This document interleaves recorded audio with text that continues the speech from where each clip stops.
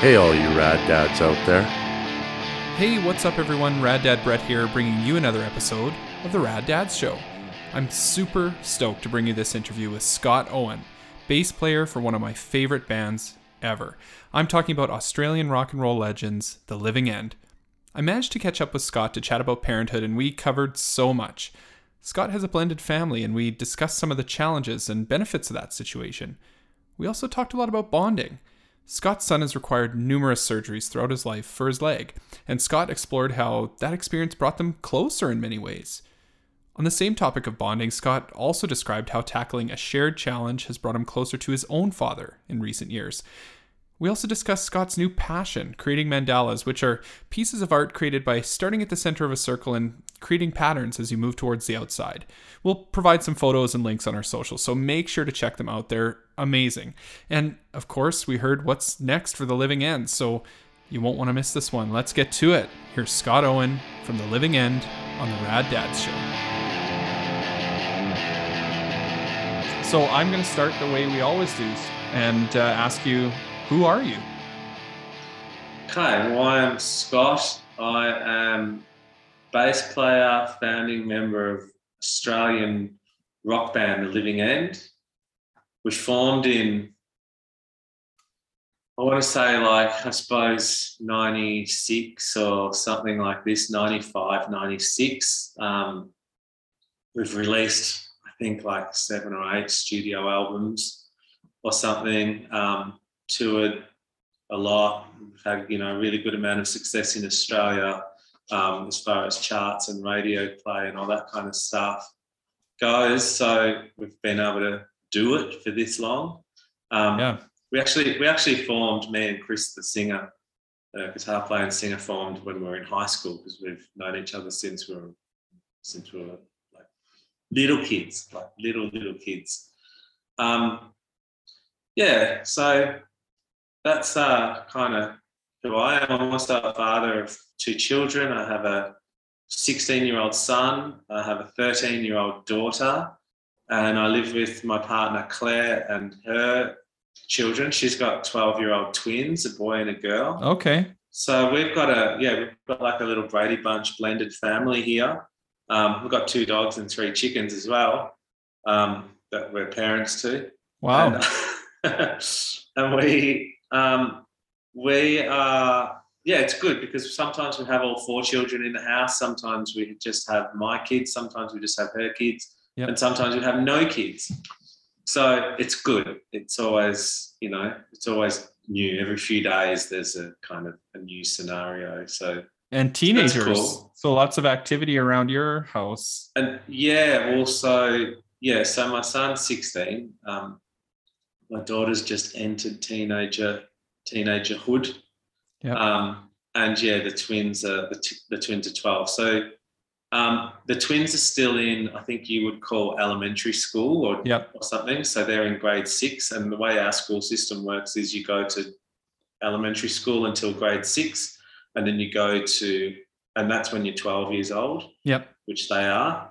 And then next year they'll go to high school, which will be from year 7 all the way through to year 12. Okay. So that's like middle school and senior school, I suppose, for you guys. Yeah. It depends. We sometimes we'll say middle school, sometimes we'll say junior high school. So it depends how the school's set up. Some of them are, 7 to 9, exactly. 7 to 10, that kind of thing.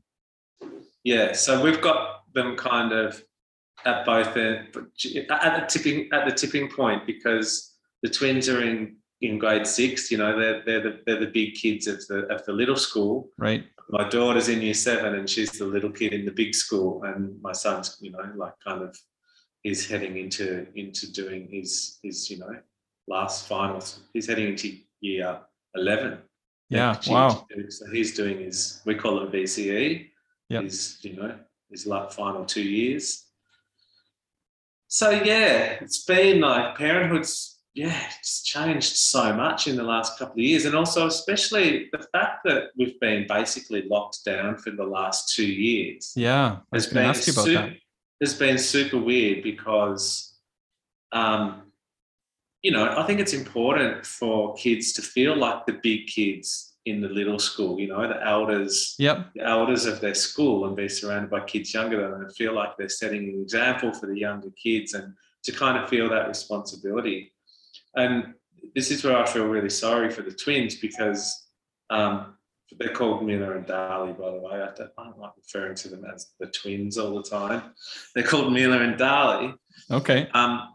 And I feel sorry for them because they've missed out on actually being on the campus and, you know, and getting that feeling of being the big kids. I mean, there was some breaks in the lockdowns where they were able to be there, but the majority of the year's been spent at home.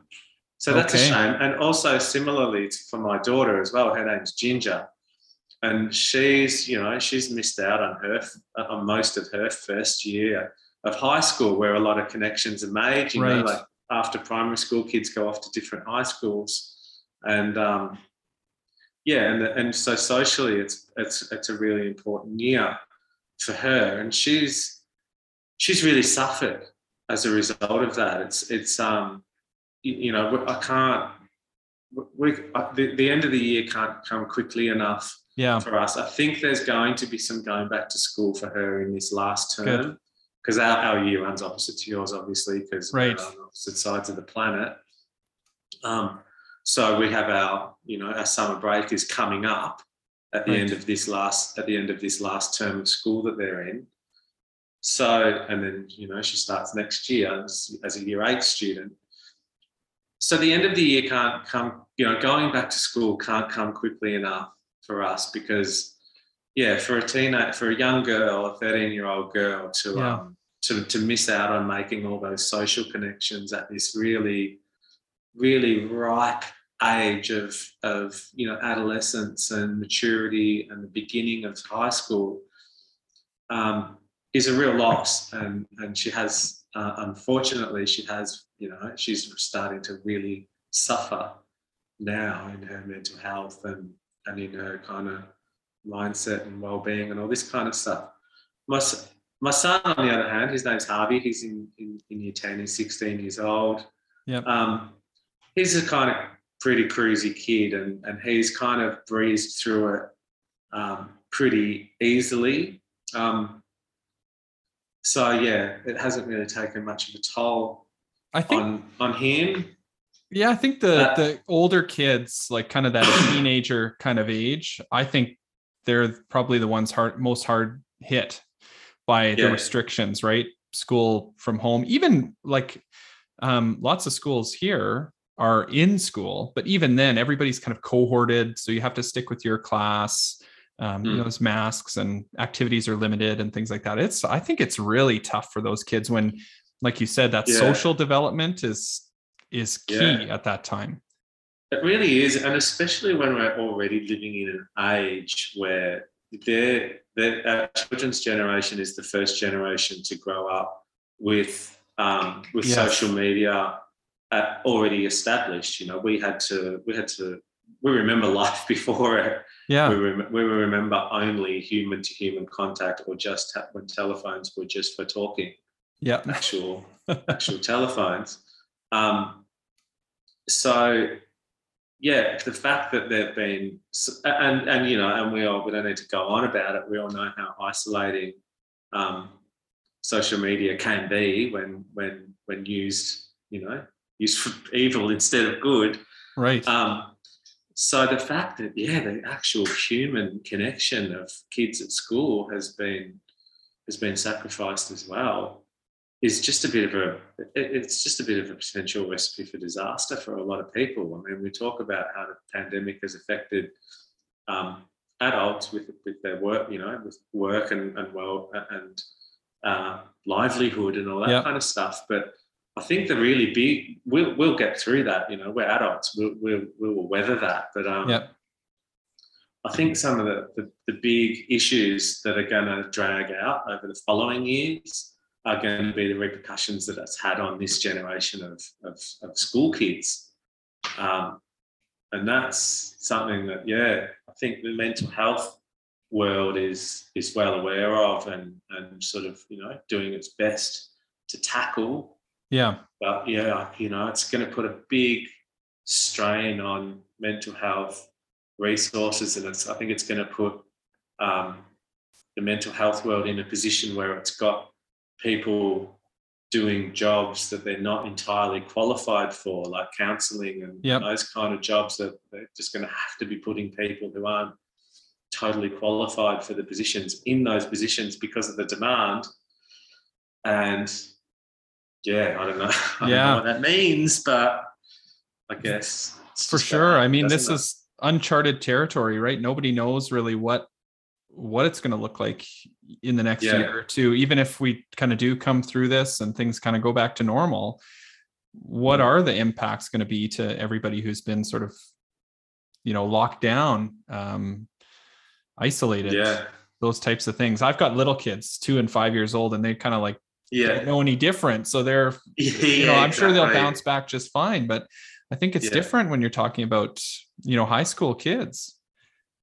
Yeah, that's right. Yeah, I know. Well, I guess, just hopefully the road out of it, there can just be a smooth landing and things for things to go back to pretty much normal next year. And it's just damage control, really, isn't it? I mean, right. But, look, I suppose, I guess, we're here to talk about parenting, and I guess this is an opportunity to step up as a parent and just, you have to accept the fact that the pandemic's doing what it's doing, and you just have to step up and think of ways to manage it. And how have you guys managed to do that? I know the pandemic, that's one sort of byproduct, whether it's positive or negative for some families, it's brought some families just physically closer together. Exactly. It's definitely, like there is pros as well. And I mean, I love the mornings. I love not having to hustle to get kids up and ready, lunches packed and off to school in the morning. I love the fact that they can just roll over in bed and open up their laptops and log on to their class, and that's it. They're learning. They're at school. They're learning, and deliver breakfast in bed to them. And you can spend the day, as much as I do moan and groan about it. Spend the day in the kitchen, making sure that there's good food prepared for them and all that kind of stuff throughout the day. I think that's kind of cool. That element of homeschooling is quite good. But as far as the social thing goes, basically the only thing that we can really do with the social thing is to encourage the kids to go and hang out with their friends at the parks and things like that. And as I was saying before, we're in the fortunate situation where sometimes we've got 4 kids in the house, sometimes we've got 2, my 2, and sometimes we've got my partner's 2. So when we've got 4 kids in the house, that's great, because there is a social connection between the Brady Bunch, we call it. And when we've just got Claire's kids, it gives us an opportunity to kind of do the things that they like. And then when we've got my kids, we've got the opportunity to just do the things that they like. So so that's cool. But I think that the toughest thing in the house at the moment is keeping kids off screens, just limiting the use of devices, because they're sitting in their beds in a half dark room on their computers with their phones next to them, and they're doing their work on their computers and sometimes using their phone for either research or talking to their friends or Snapchatting or stuff like this. It's a lot of device use. And then if they want downtime later in the day after school and at night time, they want downtime where they're watching movies or gaming and things like this. That's when the hours of screen use per day starts to get up into just like frightening amounts. And as we know, it's no mistake to anyone that have kids that, the more screen time the kids have, the less motivated they become to do other things, and it's just a snowball. So that's So that's a big challenge. Is trying to find that line between realizing that the screens, after school, that the screens are a good way for them to spend time. I mean, we've gone through winter where they can't really be outside doing Right. much, and there's just not that much else to do. I mean, how many jigsaw puzzles and crosswords and how much, and also hanging out with your parents too sometimes is just boring, right? You gotta accept that. So anyway, just that's one of the big challenges, trying to manage that. But yeah, just finding things for them to do. Like I said, we've got 2 dogs, so they're good. They need walks, which is cool. That gets us out of the house. Yeah. Sending kids out to go and get things from the store is another good way to get them out of the house. Go down to the store and get me some milk, or get me some whatever, and also get something for yourself as well. Right. Is a good little incentive for them to get out and go for a walk. And another one, you'll like this. I and my daughter have both recently gotten back into skateboarding. Oh, okay. Yeah, we've both just bought new boards, like new skateboards within the last month or something. I pulled this old Caballero skateboard that I had, that I got given to me for my 40th birthday 6 years ago. Yeah. That I've just used as a bit of a cruiser, like to go down to the shops and stuff like that. But about a month or 6 weeks ago or something, I got myself a new skateboard and I started skating at skate parks and like really trying to take it up again, because I used to skate when I was a kid. Yeah. And my daughter's kind of taken to it as well. So that's cool. So we've been going to just car parks and finding nice concrete surfaces that we can just go and cruise around on. And she's just learning. She's just once come to the skate park with me. So so that's become a cool thing for her. Yeah, exciting as you head into summer holidays. Yeah. Yeah, exactly. That's going to be a good activity for you. Really cool. Yeah. That's awesome. So this is a Rad Dad show. Would you consider yourself a rad dad? I think so. Yeah. If it's not, if it's not too kind of big-headed to say, then celebrate it. That's certainly what I aim for. Dogs are going crazy because someone just walked in the door. It's something I place a massive importance on. Luckily the band has afforded me 25 years or whatever of, don't worry about it, 25 years of not having to hold down a day job. So, I mean, touring commitments have been pretty heavy over some of those years, but definitely eased off over the later ones. But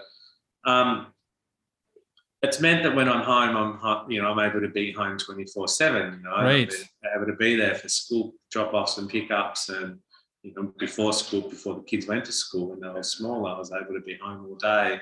And now, have that consistency in their lives where I can be there for them, day in, day out for long periods of time. So, I've really tried to make the most of that and take advantage of that and be the most raddest dad possible. What are those qualities of a rad dad? Like how do you define that? You talked about touring musician. There's one part of it, but what else? Well, I guess the main thing, it all falls under the umbrella of setting a good example for your kids. Kids learn by watching, not by being told. Like one thing that I find valuable a valuable thing in parenting is someone said to me once is you don't remember what your parents said to you. You don't remember what language they use and what words they use when you're being told off or when you're in good times and bad times. You don't remember what was said. You just remember how it felt to be a kid, especially a little kid. You just remember how it felt, like how comfortable you felt, how safe you felt, and all that kind of stuff. So I think that's important. Is just like building a good world for your kids to be in, rather than worrying too much about the language that you use and stuff like that. I think it's more about just what sort of world you build for them. And I like that you sort of talked about, because I'm trying to think, whereabouts were you in your kind of career when you had children, when you first became a dad? Yeah, well, so it was early in the career, I suppose. We were sort of, my son was born in 2005, so there you go. Right, right around this time, right? Yeah, I was touring a lot when my kids were born. I was touring a lot, basically. I was coming home. I was probably touring at least 50% of the time. And I mean, the upshot of that was when I was home. But also when I was home, we were a pretty hard working band as far as when we had time off, we would still, we'd have a rehearsal room where we would go to each day, and we'd be working on new material and, always looking ahead to what the next album's going to look like, and working on songs. So we even still worked pretty hard. It kind of was like holding down a day job when we were home, but it just happened to be that a day job was making music. And, right. And that was cool. Other bands used to laugh at us and just go, "Man, why do you guys rehearse so much?" Well, what else are we going to do? Yeah. But so that was challenging, being away for so much of the small childhood. I know that when my daughter Ginger was born, she was only a couple of months old, and I came to America, and we made the album White Noise in New Jersey, and then went to Atlanta to mix it. I was away for 3 months, and I was away for 3 months of the first 6 months of her life, basically. Yeah. So that was really challenging. But fortunately, as the kids have gotten older, and we've gotten older, and we're turning more and more into an old farts band, the touring schedule became a lot more friendly on our time. We're not in demand as much. Well, and you probably can dictate when you're available too a little bit more than you used to. Yeah, exactly.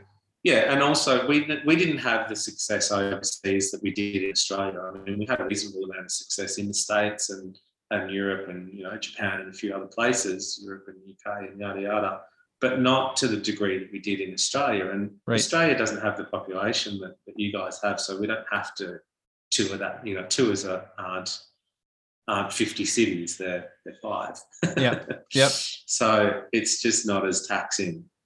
So it's kind of it's worked out well. It's it's just amazing that we're still doing it. Like that's what blows me away. It's been challenging, but it just tapered off as the kids got older, which by design is kind of perfect, because the demand on parenting was coming up while the demand on touring was going down. So it's kind of been perfect, because now now that I've got teenagers, the demand on parenting is huge. Right. So when you are away and on tour, or you're making an album somewhere, like how do you deal with that? How do you manage that, staying connected to home? It's probably a little bit easier nowadays than it used to be, now with FaceTime and things like that. Yeah. Well, when my kids were born in 2005, it began. Skype was what we used to use to talk to people on the computer. So that was cool. We had face-to-face communication on the computer. But it's gotten way easier now, it's just FaceTime. Kids have got phones, and that's the progression that it's made. But I mean, the way I coped was the fact that that I wasn't doing it alone. I had my bandmates, Chris and Andy, in the same situation. Chris had kids, had his first kid only 1 year after my first kid. So it was kind of well timed all together. We were both ready at the same point in our lives, given that we've grown up together. It's not unusual. Right. So but that is good to be in a similar situation, right? Because I've heard from other musicians too, where they're the first guy in the band to have kids, and that creates a strain too. So Yeah, exactly. So it meant that we were, that we were always eye to eye on how much time we wanted to spend Right. away from our kids. So that's how we did it. That's how we kind of survived it.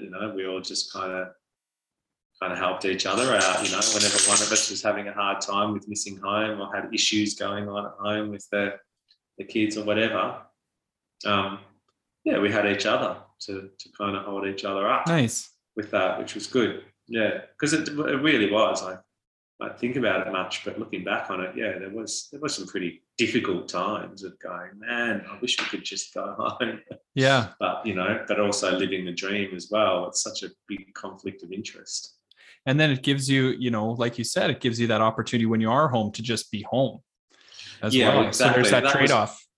That was always the trade-off, because when you're at home, you've got all the time in the world for your children, which is fabulous. Like, it's such an amazing, that's such a great thing to be able to have those. I remember going home and seeing my friends who had 9 to 5 sort of jobs, and friends that wouldn't get home until just before their kids were going to bed, and then they're tired on the weekends, and that's the only time they have with them. And that used to just seem really, really hectic to me. I definitely wouldn't, given the choice, I wouldn't trade it. I'd definitely like to do it like the miners or whatever, the fly in, fly out jobs and stuff. I'd rather do it that way than just the 9 to 5 grind, the week in, week out grind. Yeah, it's tough for sure. Day in, day out. So what was the transition like for you from Scott with no children to now Scott the dad? How did that transition go? Did you have fears about becoming a parent? How did you sort of weather that change in your life? Not really. I didn't really fear it. I was really looking forward to it. It was, I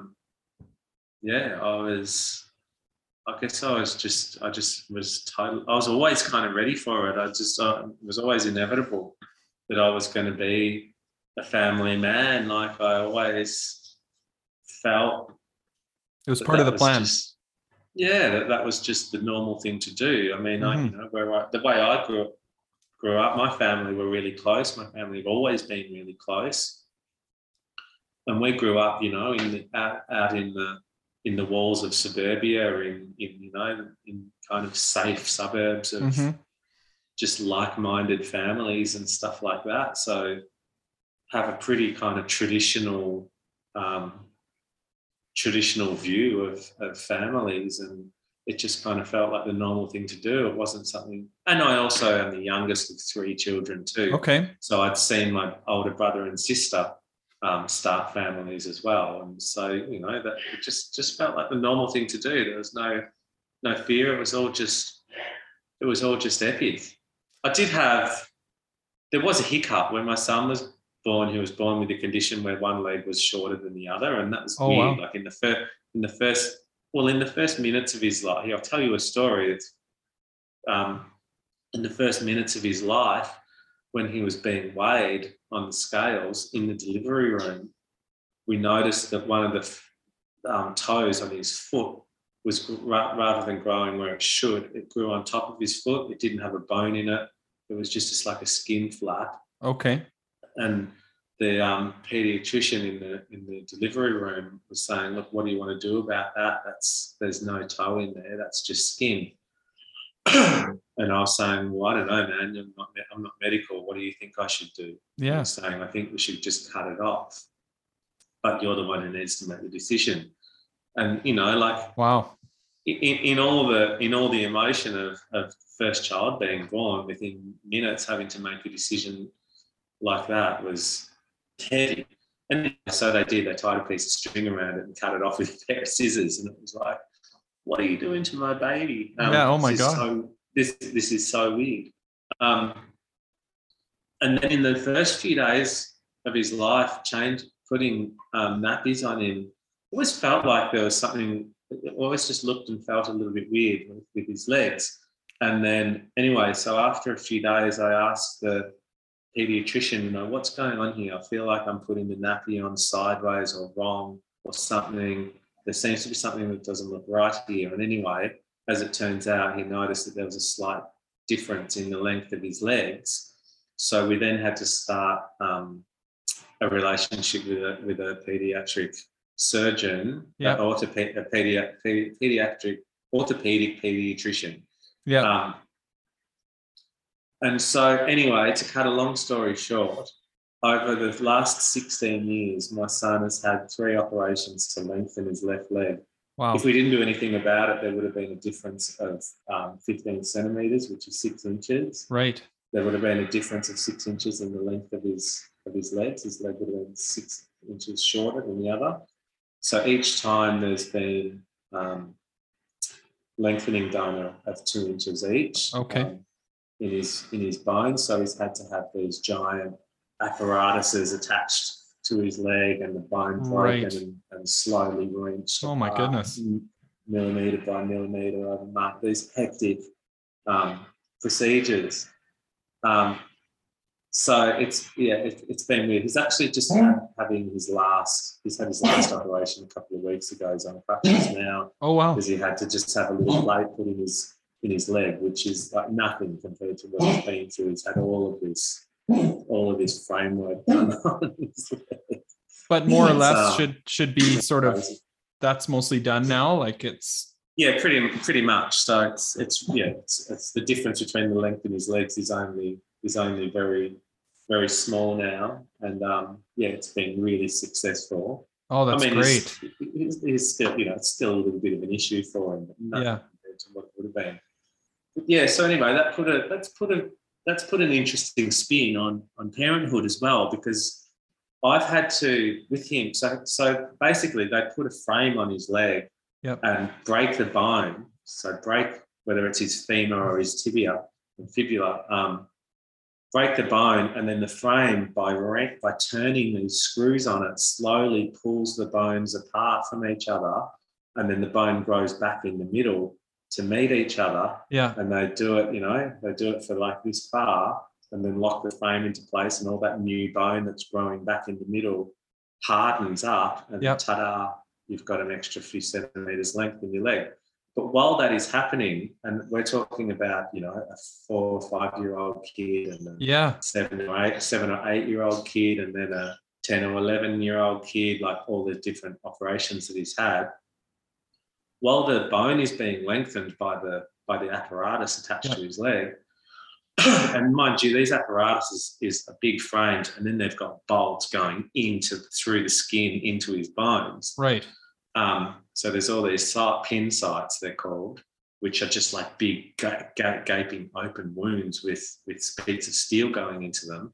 So I basically had to become a nurse to be able to care for those wounds and clean them and dress them and all this kind of stuff, but also become a physio as well, because while the apparatus is able to lengthen the leg, lengthen the bone, physio needed to be done to lengthen the muscles and tendons and ligaments around those bones and joints in his knees and ankles and stuff like that. And so I've had to spend a lot of time putting my son through pain, basically. Right. Oh my goodness. It's almost like medieval what I've had to do to this kid, like put this apparatus on and crank it up and make the leg longer and stretch it and then stretch his muscles and stuff, while he's been having to be dosed up on some hardcore pain relief and stuff like this. And the reason I'm telling this story is because it's put a bit of a spin on parenthood for me and my son. And he's the most incredibly, as a result of this, we have an incredible relationship with each other.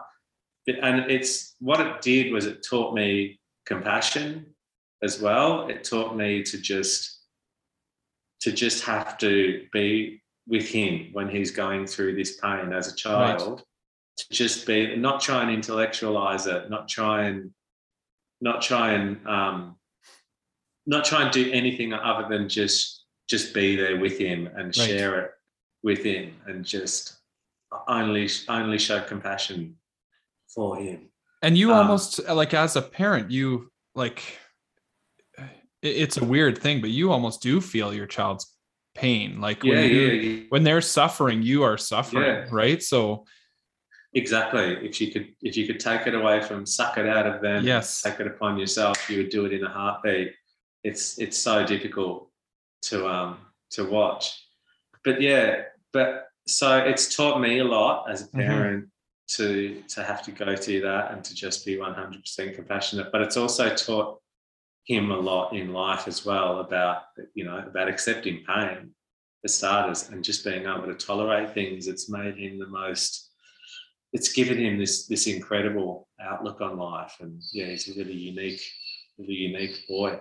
Isn't it amazing, like these kind of silver linings that obviously if you could take it back and have had him not had to go through any of that, you would in a second. But these little sort of almost silver linings that come out of situations like that, these positive things you take away from it. Yeah, and just things like like having to take him to the local children's hospital in the city often, having to be there a lot, and his exposure to kids with terminal illnesses and things like that, and mine too, my exposure to it. But it's really profound to be exposed to that, and for him to go, well, at least all my problem is just like, it's almost like a carpentry issue on my leg. Right. It can be fixed. It's not, it's not terminal. It's not what he's seeing at the hospital in other kids. So yeah, that's put a pretty amazing perspective on life for him as well. Yeah. Yeah, that's amazing. And such a sort of long-term journey you've gone through together. Yeah, exactly. To deal with that, like continuing up till now, obviously. Now it's still continuing. Yeah, it's still happening. It's so pretty much at the end of it now, because he's finished growing now. So yeah. And you kind of mentioned you had a really close relationship with your family growing up. Are you able to talk about what your relationship is like with your dad, how that's kind of impacted you as a parent? Yeah, my relationship with my dad's always been really good. We've been pretty, I would say that we could call each other really good friends, like we've been really good mates over the years. And it just got even stronger over the last few years, because we're both pretty big drinkers. And over about 4 years ago, I stopped drinking completely and haven't drank since. Congratulations. And yeah, thanks. And he did the same not long afterwards as well. Yeah, at the age of like 70, in his late 70s. Yeah, basically. And he said to me that it was just a couple of weeks ago, actually, that he said to me that he wouldn't have been able to do that if it wasn't for me doing it. And I thought, oh wow, that feels really beautiful to hear that. That's quite special. But yeah, so we've had a relationship that was really close, but there was a fair bit of drinking involved. But now it's kind of taken on a relationship has taken on a much more sort of deeper and more meaningful existence, because both of us are completely sober all the time, and not that many people around us are. Right. Not many other people amazing. around us are. Yeah. Well, yeah. So like Australia is similar to, I think, Canada in that way. Like it's quite a big drinking culture, right? So it must have been difficult. It's interesting to hear you say that your dad, kind of maybe would have never even considered it had you not gone that direction. So what a amazing kind of bond you have over that shared experience too. Yeah, exactly. I know, to have a whole new big, deep and meaningful connection with my father at this age, like at this point in life, I feel really fortunate. I'm really grateful for it. Because I don't know, like I don't know how many years we've got left together. Right. So the fact that it's gonna make it a lot easier to say goodbye when the time comes, knowing that there's been a really meaningful connection at this point in life. So yeah, I just can't even begin to say how grateful I am for it. It's always neat to see those sorts of things and to hear those stories as we get kind of later in life. I just find it so interesting, because we kind of think of our parents as like the people who bring us up, but what does that relationship look like going into the future as we're adults? And Yeah, that's right. I just find it totally fascinating for sure. And I kind of makes me think about my own situation a little bit. My mom passed away last year, and Right. as you know, that obviously terrible situation, but it's brought me and my dad a lot closer, and Yeah. you know, kind of helped develop that friendship side of things too, and that bond in that way. And yeah, it is a really amazing thing. I'm very grateful for as well, to have that relationship. Yeah, it really is. It's an interesting study, isn't it? Like the dynamics of family and how it changes so much. Or just, I guess it's more about age, as much about aging as it is about family, and how it all changes so much over the course of a life. Because I find it totally fascinating. Because we are the seeds of our parents, and then we leave seeds for our kids as well. Yeah. And and when there's all the complexity of genetics, the genetics that are involved there, it is such a rich subject, and that we're all experiencing. Yeah. Where everybody, there's not a single person in the world who's not experiencing this beautiful thing that is, the growing of the seed, the passing on of the seed. It's fabulous. I mean, there's people who don't have kids, but it's just such a rich thing. Everybody's got parents. Right. Everybody's got parents. Doesn't have parents. Not yet, anyway. Right. Yeah. Who knows? One day, yeah. Yeah. The scientists have been busy over the last couple of years, for sure. We'll see. Yeah, exactly.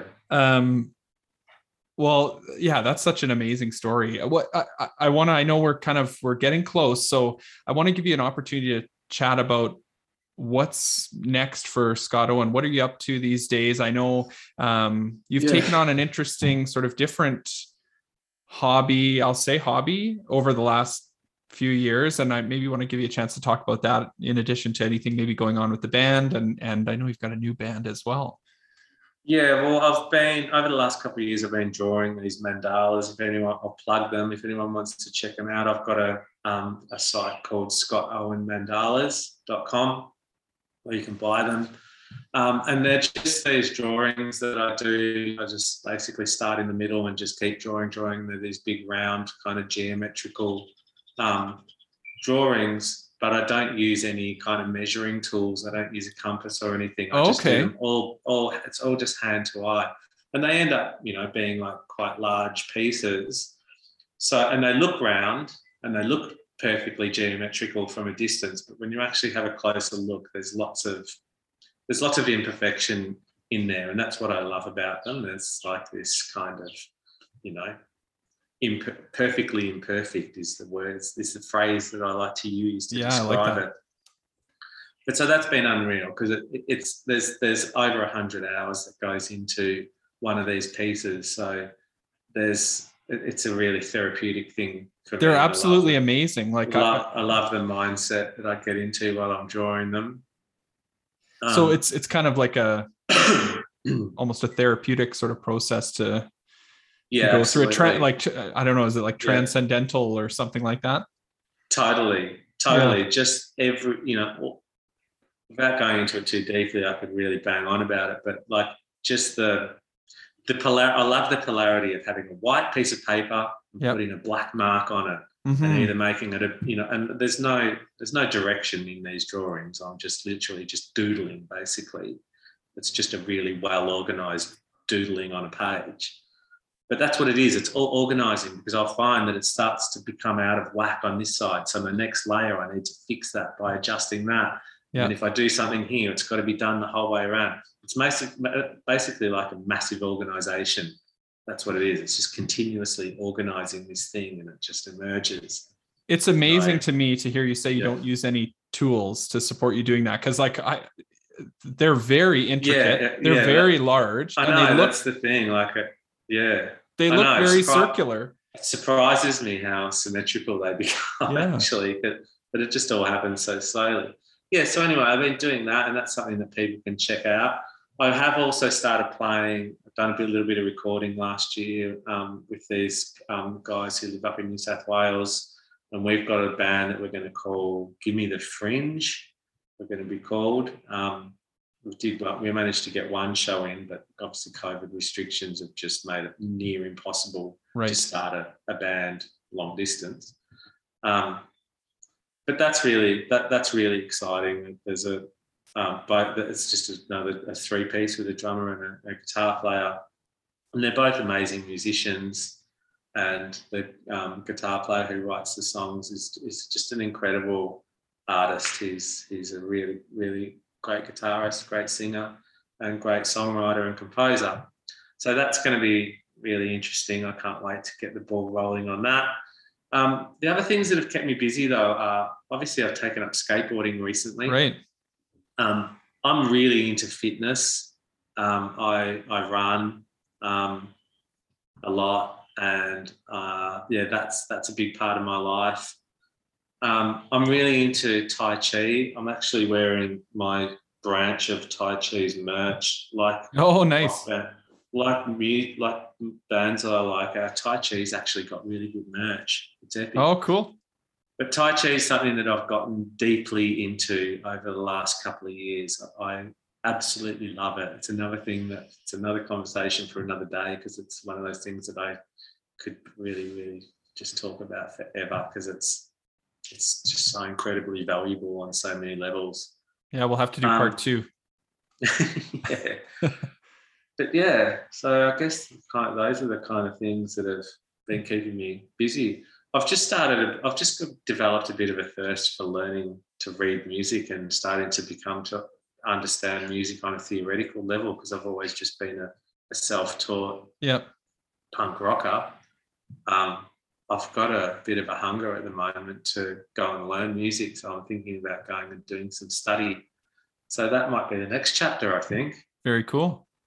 Yeah. And what about the Living End? You guys, I know, managed to sneak in a couple shows, a few months ago, kind of thing, and obviously nothing kind of on the immediate horizon. Any other plans? Yeah, we've got a couple of shows booked before the end of the year. So hopefully they can go ahead. And we've got a bunch of shows that were shelved when the pandemic hit whenever it was, February or March last year. They're all scheduled to happen next year in February, March and April and stuff like that. So hopefully, it's basically just back to business come next year. Promoters are confident, the government's confident that that things are just going to happen again, that the vaccination's the answer to the music industry's prayers. So we wait and see. We were starting to work on new material when the pandemic hit as well. Chris had written a bunch of songs and we'd started working on them. He's about to release, but he's worked on a solo album in the meantime as well. So that's something that people should be keeping their eye out for as well, is Chris's solo record, because it's epic. It's epic. It's really, really good. Yeah, I saw he was doing some shows, kind of some solo shows. So he's done a bunch of shows with a really, really smoking band. Awesome. I describe it to people as a little bit like Bruce Springsteen and the E Street Band. It's really good. Okay. It's really worth checking Setting out. The bar high there. Yes, absolutely. Yeah, totally. Willingly and knowingly setting it high. Yes. Okay. Awesome. Yeah, so anyway, so that's that. But yeah, so I don't know, I guess we'll pick up the ball at some time in the future on some new material and keep making records. We'll keep doing what we've always done. Good. There's still plenty of wind in our sails. That's great to hear. Well, I want to thank you so much for your time today, Scott. And any parting comments or words of wisdom or advice for dads out there, or maybe dads to be who might be listening? Oh God. Put you on the spot here. Plenty. Yeah. But I'll just go back and say what I said before, because I think it's the one thing that's been really important to me. Well, two things actually. One is what I said before, is that I don't think it's important what you say to children. Don't just, you don't need to keep talking and talking and talking to them about stuff. It's more important how it feels for them to be a kid. And you can look back on your childhood and can't remember the words, but you can remember what it felt like to be a kid, and that's the most important thing. I reckon there's, that you can find a lot of tools and things in there with that perspective. And the other thing is, what I'm realizing now is that how important it is that when just how growth and development happens, kids, they really do need you to, wipe their bums and put food in their mouths and stuff, Right. up until a certain point. But once they start to hit that point of teenagerhood, and they start to realize that they can do that on their own, and that they can discover things on their own, and that when it's time to step back, you have to accept the fact that it's time to step back. Because I know that I just, being judgmental, I see some of the parents that, that have kids the same age as mine that are trying to hang on a little bit too tight. And I can feel myself doing it as well sometimes. Right. And I think it's really, really important to just step back and let that chasm appear. Let it happen. Let it go. Let it exist between you and your child, because it will always, you'll always be able to fill it up again. Right. It'll always come back.